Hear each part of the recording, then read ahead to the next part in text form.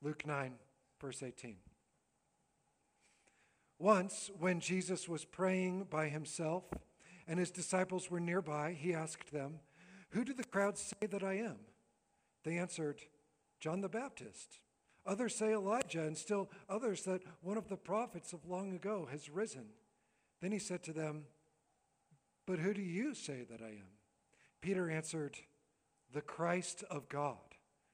But he forcefully commanded them not to tell this to anyone, saying, "The Son of Man must suffer many things and be rejected by the elders, chief priests, and experts in the law, and be killed, and on the third day be raised."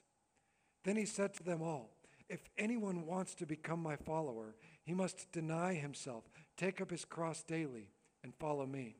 For whoever wants to save his life will lose it, but whoever loses his life because of me will save it.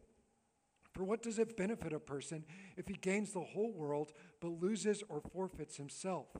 For whoever is ashamed of me and my words, the Son of Man will be ashamed of that person when he comes in his glory and in the glory of the Father and of the holy angels. But I tell you, most certainly, there are some standing here who will not experience death before they see the kingdom of God." Now, about 8 days after these sayings, Jesus took with him Peter, John, and James, and went up the mountain to pray. As he was praying, the appearance of his face was transformed, and his clothes became very bright, a brilliant white. Then 2 men, Moses and Elijah, began talking with him. They appeared in glorious splendor and spoke about his departure that he was about to carry out at Jerusalem. Now, Peter and those with him were quite sleepy, but as they became fully awake, they saw his glory and the 2 men standing with him. Then, as the men were starting to leave, Peter said to Jesus, "Master, it's good for us to be here. Let us make 3 shelters, one for you and one for Moses and one for Elijah," not knowing what he was saying. As he was saying this, a cloud came and overshadowed them, and they were afraid as they entered the cloud. And then a voice came from the cloud saying, "This is my son, my chosen one. Listen to him." After the voice had spoken, Jesus was found alone. So they kept silent and told no one at that time anything of what they had seen.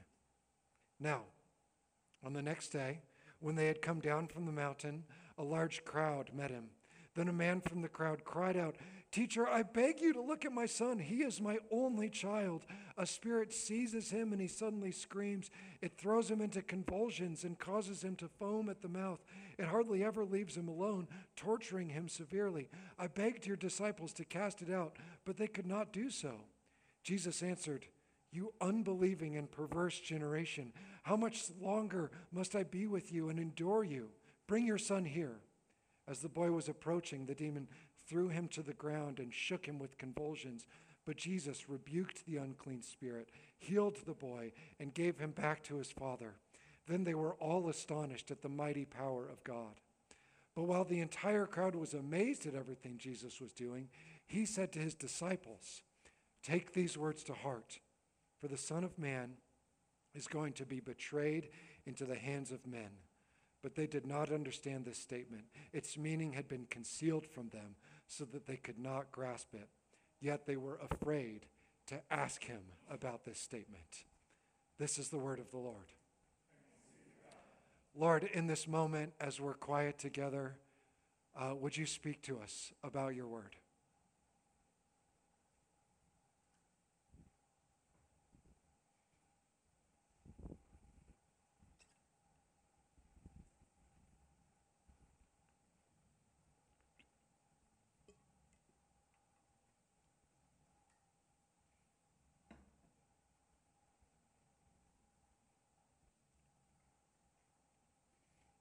Lord, I surrender what I have to say to you. Would you guide my words? Would you make it clear to this people? Would you prepare us, Lord, for what it looks like to follow you? Fill us with your Spirit. Give us eyes to see, ears to hear, hearts to understand. In Jesus' name, amen. Amen. Well, I warned you, but there's a lot in this passage, right? I mean, this scene where Jesus asks, who do people say that I am? And they give some wild answers about who the people, and then they give their answer. He tells them to be quiet.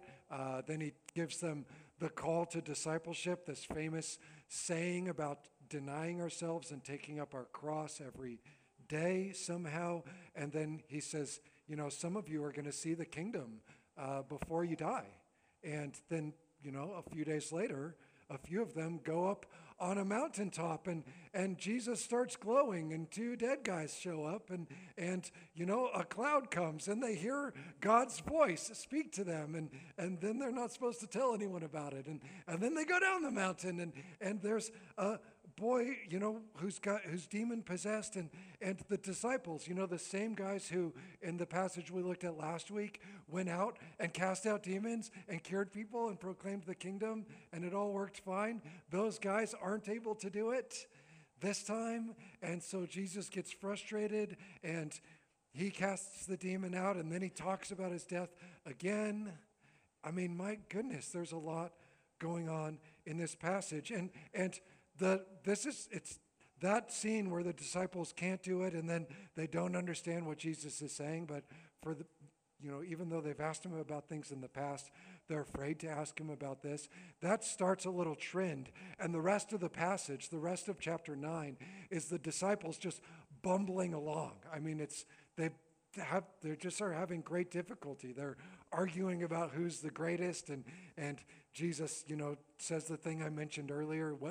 Welcome a child. That's how you welcome me. It's this whole idea of greatness is sort of upside down in his kingdom, and then they get mad at a guy who's casting out demons, who isn't one of them, but he's doing it in Jesus' name, and Jesus rebukes them, and then they get rejected by a Samaritan town, and so they want to destroy the town with fire from heaven somehow, and Jesus rebukes them for that.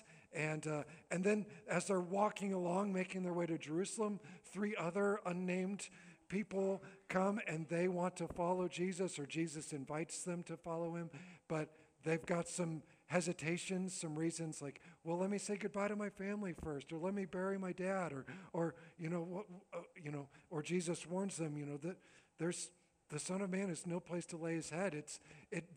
The rest of the chapter is about the struggle of discipleship, which is really where this story starts, with Jesus giving this statement about what it means to follow him.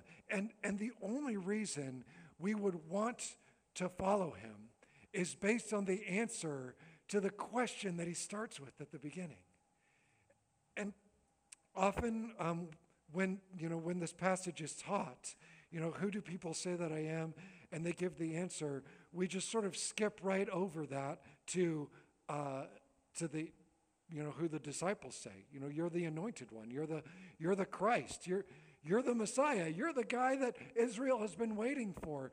God has chosen you and anointed you. We skip over the other answers. And as I've been studying this week, I just think, the crowd's answers are crazy.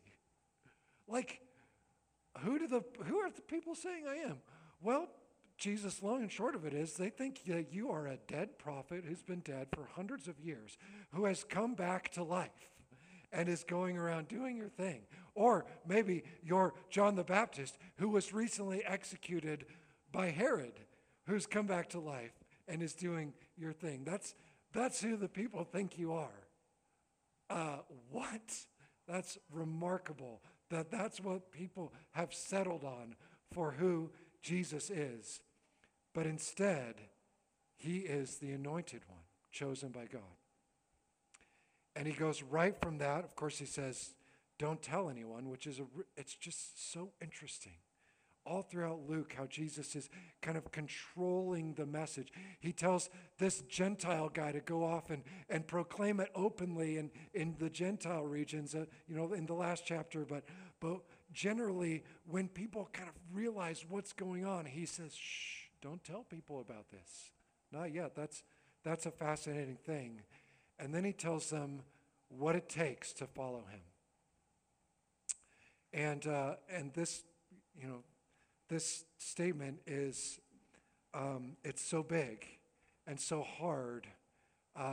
It's so clear in one way and so challenging in another that it creates great static in my own mind and my own heart. Of course, it's this statement where he says, if anyone wants to follow me, wants to be my follower, they need to deny themselves and take up their cross every day and follow me. And then he makes this warning about if you're ashamed of me, the Son of Man will be ashamed of you when he comes in his glory. I mean, it's scary. This whole thing about discipleship is scary.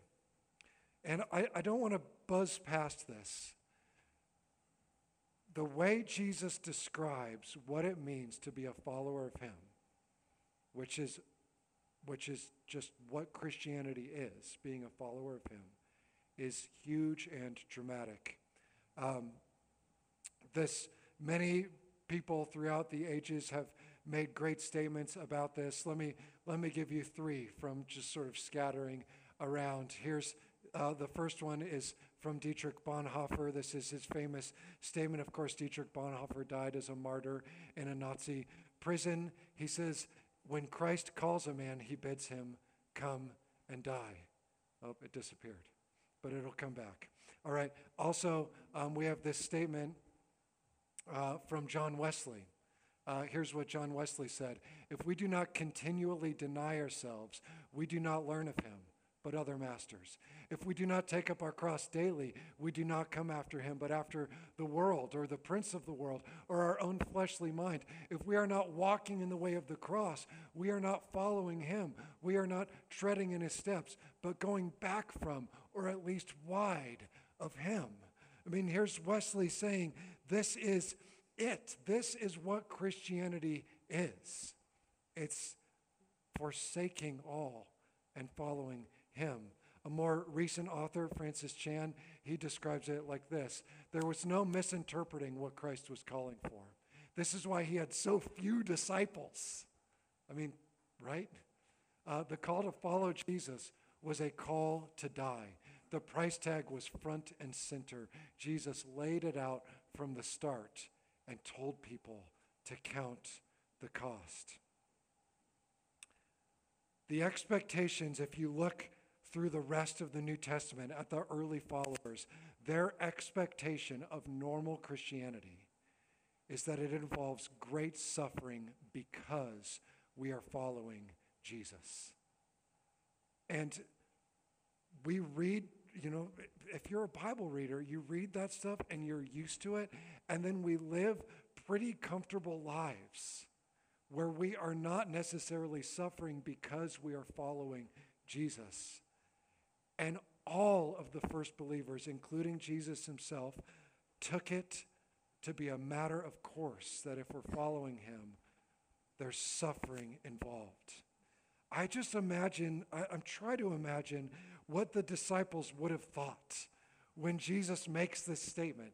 They've just said, you're the Christ, you're the anointed one, you're the Messiah. That means you are the king who's restoring the kingdom of God to earth, which in their minds included the kingdom of Israel. This is who you are. But then so great, that's exciting. They're part of this movement. And then he says this thing about following him, and we don't get their response. So let me make one up. Did you say cross? What are you talking about? How do you take up a cross every day? You're asking us to take up the tool of Roman political torture and execution. It's the symbol of Roman domination every day. That would have been nonsense to them. You can only take up a cross one time. The day you're dying, the day you've lost, the day Rome executes you. Now, many of you have nice cross-shaped jewelry, so you take up a cross every day, and that's fine. Cross, hopefully it reminds you of Jesus' sacrifice. That's its point. Sometimes we wear crosses to identify ourselves with Jesus so that people will know. I'm not mocking that, but I do think that the comfort with which we adorn crosses can remind us of how far we have come from what the cross meant to these guys who are listening to Jesus. Crosses for us can be signs of peace and devotion and faith. For these guys, when Jesus says this, they have seen their fellow countrymen who attempted to revolt against Rome. They have seen them naked and bleeding and suffocating on crosses on the outside of busy towns. They have seen them hanging there for days. Sometimes it took days to die. You cannot move your arms or legs, and so you are slowly suffocating, and scavenger birds would be picking at their skin while they die. It is a horrific image. It is shameful and embarrassing. It is Rome's way of saying, this is what happens when you cross us. So Jesus is saying, if you want to follow me, you need to be killed by our greatest enemy. That's what he's saying. I can't express how nonsensical that would have sounded to his disciples. And so we need to hold that together with what they're watching Jesus doing. Throughout chapter 9, Jesus pulls away 3 different times to pray, and he prays in depth, and his disciples see it, and he pulls them, takes them with him, and he goes and he prays for long amounts of times. Luke emphasizes how much Jesus prays. There's something about prayer that is for Jesus the way that he is walking this line of denying himself and taking up his cross every day. They're also watching how Jesus relates to his enemies all throughout this. In this study of Luke, something has become crystal clear to me up to this point. Jesus' first teaching, which is called in Luke the Sermon on the Plain, in Matthew it's the Sermon on the Mount. The point of that sermon, the thing Jesus calls us to obey, if you could whittle it down to one statement, it is love your enemies. Love your enemies. And here he's telling them to die at the hands of their enemies. My goodness, so how does Jesus relate to his enemies? I mean, he expects his followers to be like God. He says the Most High is kind to ungrateful and evil people, so be merciful just as your Father is merciful. And then Jesus goes on to heal the slave of a centurion, a Roman soldier. He goes on to, have dinner with a Pharisee, and we'll figure out that those may be more enemies to Jesus than the Romans. He heals the daughter of a synagogue leader who is probably questioning Jesus' behavior on the Sabbath. Jesus is going to the very people who don't like him, who are nervous about him, and he's dining with them.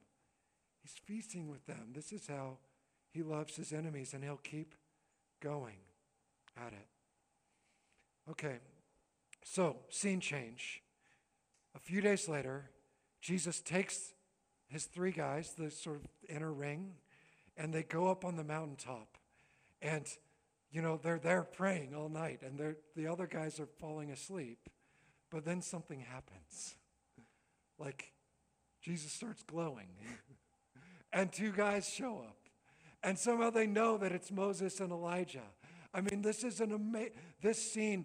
There's a Bible teacher I listen to, the guy on the Bible Project, and he always is talking about hyperlinks, which is kind of in the age of the internet. There's a link that links to this and links to that. Well, this scene on the mountain has hyperlinks all over the Bible. I mean, I could spend hours and hours and nerd out on it. But let me just tell you a few things that are happening here. Moses and Elijah are there.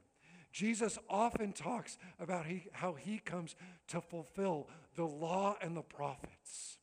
All right, the law and the prophets is shorthand for the Hebrew scriptures. We think of scriptures in terms of a book. Maybe now it's an app, but we think of scriptures in terms of a bound book. But for the Hebrew people, the scriptures was a collection of scrolls called the Tanakh. And I have this on a slide. All right, the Tanakh. And the Tanakh, it's it abbreviates these three ideas, these three sets of writings. The Torah, which is, written by Moses in its original form. The Nevi'im, which is the prophets, and which is represented by Elijah. And the Ketuvim, which is the writings. And the primary person of the writings is David, because he wrote the Psalms, and that's the main part of the writings. So that's the Tanakh. So Tanakh is just shorthand for the Hebrew scriptures. Well, here they are on the mountain. Let me get back to the mountain. And there's Moses, the face of the Torah, and there's Elijah, the face of the Nevi'im. Where's David? Where's David? Oh, there are three guys there who are glowing. Jesus is the third guy. Jesus is there representing David as the king, the one in glory. Jesus has said, you guys won't die before you see the kingdom of God. And there he is, representing the Son of David, the one who will be on the throne forever. But there's so much more about Moses and Elijah, and it connects all over this passage too. Moses and Elijah they had some interesting lives. Let's talk about Moses for a second. There's a few, next slide. There's just if you want to go look up some stuff about Moses, there's a few scenes that connect to this scene. Moses was, alienated and isolated from his people. He ran away from his people. That's the story in Exodus. He goes out in the wilderness, and he's at a mountain when he starts talking to a bush that's on fire but not consumed, and the bush is talking to him, and that's where God calls Moses. He's there on a mountain when that happens. In Exodus chapter 20, the people have gathered at the mountain, and in chapter 20, they hear the 10 commandments, and there's this big cloud, and it's so scary that they say, Moses, why don't you talk to God on behalf of us? And so Moses goes up the mountain and spends a long time talking with God, and there's a cloud there on top of the mountain. And for the next, however long, as they're traveling through the wilderness, Moses would meet with God in the tent, this place called the tent of meeting, or on the mountain. And when he would finish, he would come out and he would be glowing. Interesting. He'd be glowing. Moses would have these times where he'd be up on the mountain and God would be speaking to him. And famously in Exodus 33 and 34, God interrupts himself and says, hey, you need to go down the mountain because the people have turned away from me. And he goes down and finds that they've crafted an idol and they're worshiping this idol because they thought that Moses was gone and had abandoned them. And so they've turned away so quickly. Elijah, similarly to Moses, had some remarkable moments on mountains. Elijah is a prophet, during the time of the kings, especially, during the reign of Jezebel, this wicked queen. And so at one point, Elijah challenges all of the prophets of Baal, same name, same God as the time with Moses. And they have this big contest on top of a mountain. And the prophets are trying to get their offering to light on fire, and they can't do it, and they do all sorts of things. That's an interesting story. And then Elijah just calls down fire on the offering, and boom, God does it. But then he has to go on the run, and he's alone, and God calls him to the mountain of the Lord, which is in his day called Mount Horeb. It might be the same as Mount Sinai, who knows? And he goes up on this mountain, and there's a mighty wind, and there's a fire, and there's an earthquake, and the Lord isn't in any of those. And then there's a whisper. And Elijah realizes he's meeting with God. He's having a conversation with God. Both of them met with God on the mountaintops and were pretty isolated and alienated from the rest of their people. In fact, when Elijah is up on the mountain, God says to him, why are you here? What are you doing here? And Elijah says, I'm the only faithful one left. I'm alone. Everyone else has rejected me. Interesting. So Jesus interacts with these two guys, and what Luke says is they're talking about his departure. That's the word exodus. They're talking about his journey, which will happen in Jerusalem. What are they talking about? They're talking about the crucifixion. They're talking about how Jesus also will be alone and rejected. So then he goes down the mountain, and there's this kind of chaotic scene happening. There's this boy with the demon. I sort of picture people worried and shouting, and there's, in other Gospels, you see that there's like a group of Pharisees that are there watching, and they're arguing about it, and the disciples are there, and they're wringing their hands, and the Father is pleading and crying out to Jesus. And even as Jesus calls the boy, this like demon moment where the boy has this major convulsion, and it's this scary, chaotic moment that's happening. And all of this happening should remind you of this scene in Exodus where Moses gets called down from the mountain, and there's chaos at the fire. And they're all worshiping Baal, and this is happening. And the father of this boy says this interesting thing. He says, "My only son, Lord, this is my only son." And why does it say it like that? That's the second time. Just in the last chapter, a father came and says, "My only daughter is dying." Now, this father says, "My only son is dying." And in the writings throughout the Old Testament, God often refers to Israel as his son. And here is this scene, this very real scene. It's not figurative. This isn't fiction. But it's a representation of Israel being thrown about, cast about, beaten up. When Jesus says, "You unbelieving and perverse generation," I don't know who he's talking to. Is he talking to the disciples? Is he talking to like the Father and the Son? In a way, he's sort of connecting this to that generation that worshiped the Baal before. You're an unbelieving and perverse generation. How much longer must I endure with you? Bring him to me. And he casts out the demon, and then he doesn't revel in it. He looks at his disciples and again predicts his death. And they're afraid to ask him about it. So, as I said, we didn't read the rest of the chapter, but it shows us these pictures of failing at discipleship. That's what it shows us. It shows us pictures of failing to deny ourselves and take up our cross and follow him. So I'm going to refer to it, and if you have a Bible, you can look at it. But starting in verse 46, the disciples are having this argument over who's the greatest. This is an interesting moment, but it kind of makes sense. Jesus has just told them, "I'm the anointed king." A few of them have seen him represent David. And then he decides, let's go to Jerusalem. We kind of skipped that. That happens, and it'll happen in a few verses. In verse 51, he says, "Let's go. We're headed to Jerusalem." And so, of course, they're arguing about who's the general, who's the chief of staff, who's the advisor to the king. Who's on the inside of this royal court that's being set up. We got to sort this out. Who gets to do what? And Jesus shuts them down by using this picture of a child. Friends, here's the lesson about denying ourselves. Whenever a believer or group of believers seeks to gain power or privilege over one another, we are no longer witnessing to Christ. We are no longer denying ourselves and following him. The last will be first. As soon as we start considering where we rank amongst one another, we're not denying ourselves anymore. That's the lesson.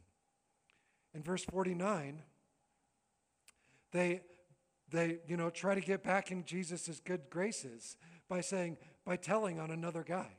"Jesus, we saw this other guy casting out demons in your name. Nanny, nanny, boo-boo." And Jesus says, "Guys, don't stop him. Whoever's not against you is for you. He's laying out what it looks like to be united with other believers. Littleton Christian Church is one small part of the great body of Christ. But whenever a believer or a group of believers tries to silence or condemn other believers because they're practicing the way of Jesus in a different group or in a different way than we are no longer witnessing to Christ. We're no longer denying ourselves and following him. He blesses humble unity. That's part of denying ourselves. In verse 51 is the scene where they go to a Samaritan village. The villagers who don't like Jerusalem find out that they're on their way to Jerusalem and say, sorry, you can't stay here. And so his disciples say, shall we call down fire from heaven and destroy them? They're like Sodom and Gomorrah. Let's destroy this trash. And Jesus rebukes them. Same language as how he cast out the demon, by the way. That had the boy. He rebuked the demon. Jesus rebukes them. Brothers and sisters, whenever a believer or group of believers seeks to punish a person or community or town or whatever for rejecting Jesus, when we seek to punish someone for rejecting Jesus, we are no longer denying ourselves. We are no longer witnessing to Christ.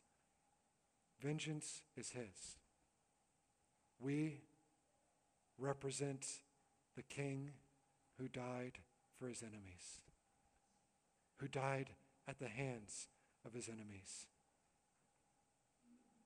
And starting in verse 57, there's all these scenes of people who want to follow Jesus, or he's inviting, and we don't know their names, and we don't know how they responded. In other words, Luke is inviting us to put ourselves in their shoes. You know, when Jesus says to one, foxes have holes and foxes have dens and birds have nests, but the Son of Man has no place to lay his head.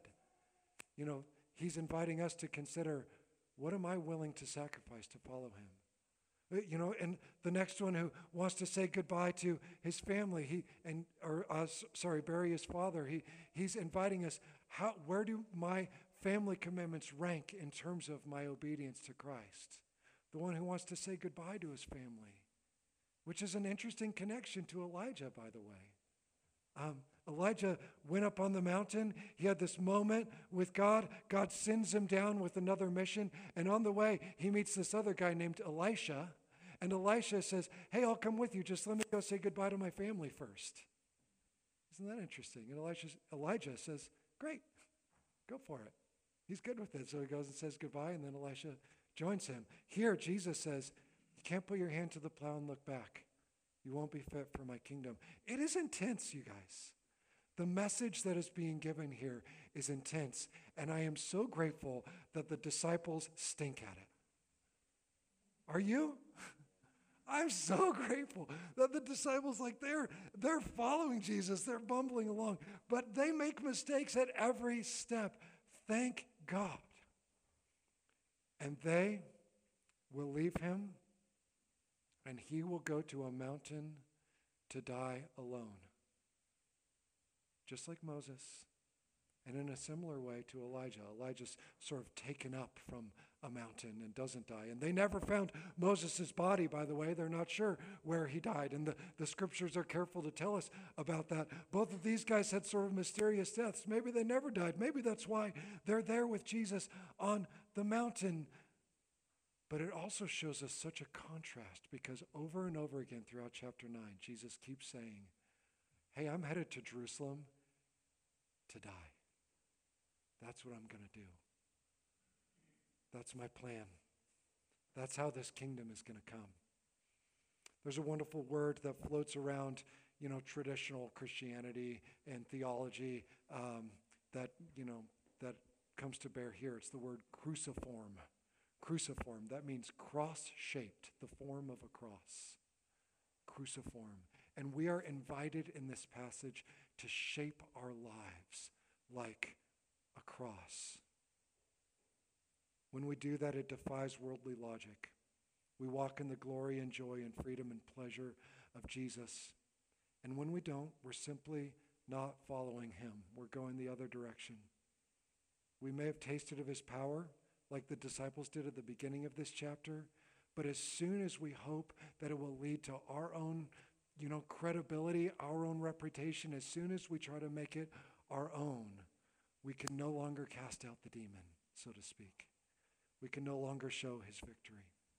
The brutal word here, other than cross, is daily. Daily. This week, there was, I don't know what day it was, Wednesday. I just, at the end of the day, I was like, man, I didn't get much done today. I felt like, I was going in so many different directions. And I woke up the next morning, and this word was on my heart. It's from Lamentations, chapter 3. His mercies are new every morning. Every morning. And that's something that can only be discovered in the sadness of death, in denying ourselves, and realizing, I have failed, but Lord, you are merciful every day. Him saying, take up our cross every day is both a sign of the cost and a sign of the great grace that he will give us to do this. Thank God that the disciples failed and failed and failed and failed again. Honestly, thank God for that, because we are among them. And yet, most of these guys would later give their lives for the cause of Christ. Most of these guys would go on. Some of them would go on to rejoice when they were arrested and beaten for representing Jesus. That's the call we are given. Jesus doesn't just demonstrate the way. He doesn't just show us how to do it. He paves the way for us to do it. He unlocks the door. He demonstrates the reality of the situation. There are mountains and valleys in the life with Jesus. And when we experience the lowness of death, that's, I think, when we see the transfiguration at the top of the mountain. That's when we see it. When we take up the cross of self-denial, that's when we experience the joy of glory. It is glorious and it is gory both at the same time. And that is what is offered to us, brothers and sisters. How do we do that? I don't know what no one's going to kill you tomorrow because you follow Jesus. Probably. It's not illegal right now. We deny ourselves as we pull away and pray, remember who we are with him, and then go and share our table with the last people we want to share it with. Be hospitable to the people that we don't want in our house. That's how we follow the way of Jesus. That's what he did for us. In fact, that's what he's doing for us right now. He's dining with his enemies and offering himself to us. On the very night that Jesus was betrayed, he took the bread, and when he had given thanks for it, he broke it and said, "Take this and eat it, all of you. This is my body, which is given for you. Do this in remembrance of me." And in the same way, after supper, he took the cup and said, "This cup is the new covenant in my blood, poured out for many for the forgiveness of sins. And whenever we eat this bread or drink this cup, we proclaim the Lord's death until he comes," which is both our hope and our pattern. We get to join him in his death. As you come to this table, you are saying, I am willing to be crucified with Christ so that I would no longer live, but Christ would live in me. And he freely offers that to you. Lord, thank you for the example. Not just the example, thank you for making a way. Lord, thank you that though we are bumbling disciples who are constantly posturing and trying to put ourselves above others and judging others for how the way they're doing and whatever, Lord, though we are hesitant, though we want to turn our heads from the plow, though we want to go back and do things with our families, all of this, though we bumble along, still you gather us around your table and offer yourself to us. And so, Lord, I pray that as we ingest you, as we take you into ourselves, that you, your life, your death, your resurrection would show itself in our lives. You freely give yourself to us. And so, Lord, with joy we freely receive. In Jesus' name, amen. So, church, I would invite you to come and receive the bread, which is the body of Christ given for you.